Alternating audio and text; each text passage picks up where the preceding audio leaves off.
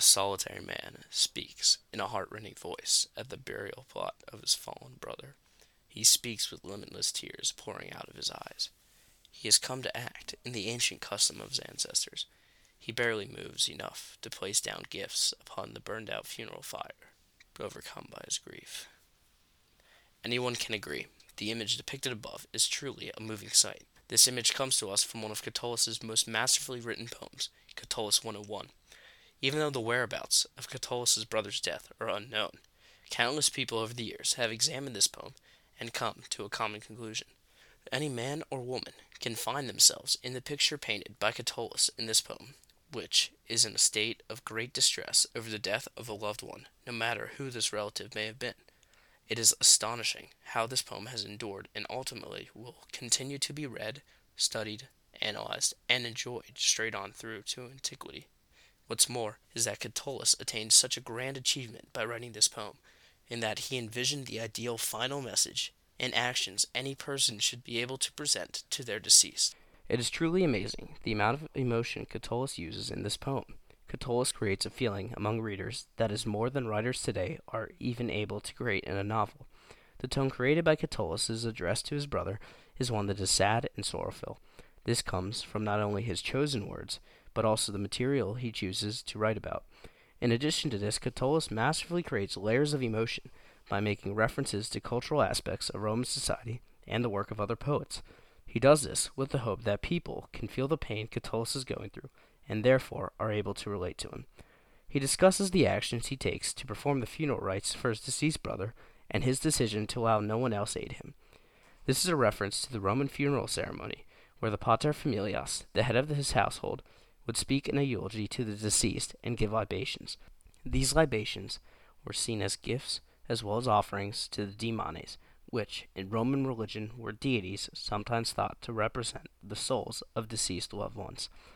It is most likely that the libations given by Catullus consisted of him pouring wine, milk, honey, water, or oil onto the pyre itself. The technique that Catullus invoked in this poem is also astonishing. He uses a number of literary devices that add collectively to both his images and the emotion of the poem as well. He also uses subtlety in his word choice to emphasize certain points that he believed were most important. He also uses a structure that creates two joined subject areas. The first is the statement of his actions, while the second is the request he makes to his brother. He also uses many examples of alliteration, particularly the repetition of the consonant M. He also repeats the word frater 3 times in the poem, which is a reference to the Roman custom of conclamatio. This is the repetition of the deceased's name 3 times in the eulogy. He also makes use of hyperbaton, the separation of the expected order of words for emphasis several times. Lastly, he masterfully uses allusions in the images he creates and emphasizes certain words. One such example is the final words of the poem, Awe atque wale, hail and farewell. Carried through many nations and many seas, I arrive, my brother, at these wretched ceremonies in honor of the dead, so that I might pay tribute to you with the final gift of death, and might speak in vain to the burned-out funeral pyre. Since fortune has ferried you yourself hence from me, alas, wretched brother, undeservedly taken from me. Meanwhile, however, now receive these things, which, in the ancient custom of our fathers, were conveyed down as a sad gift for funeral rites, dripping much with fraternal weeping, and forever, my brother, hail and farewell.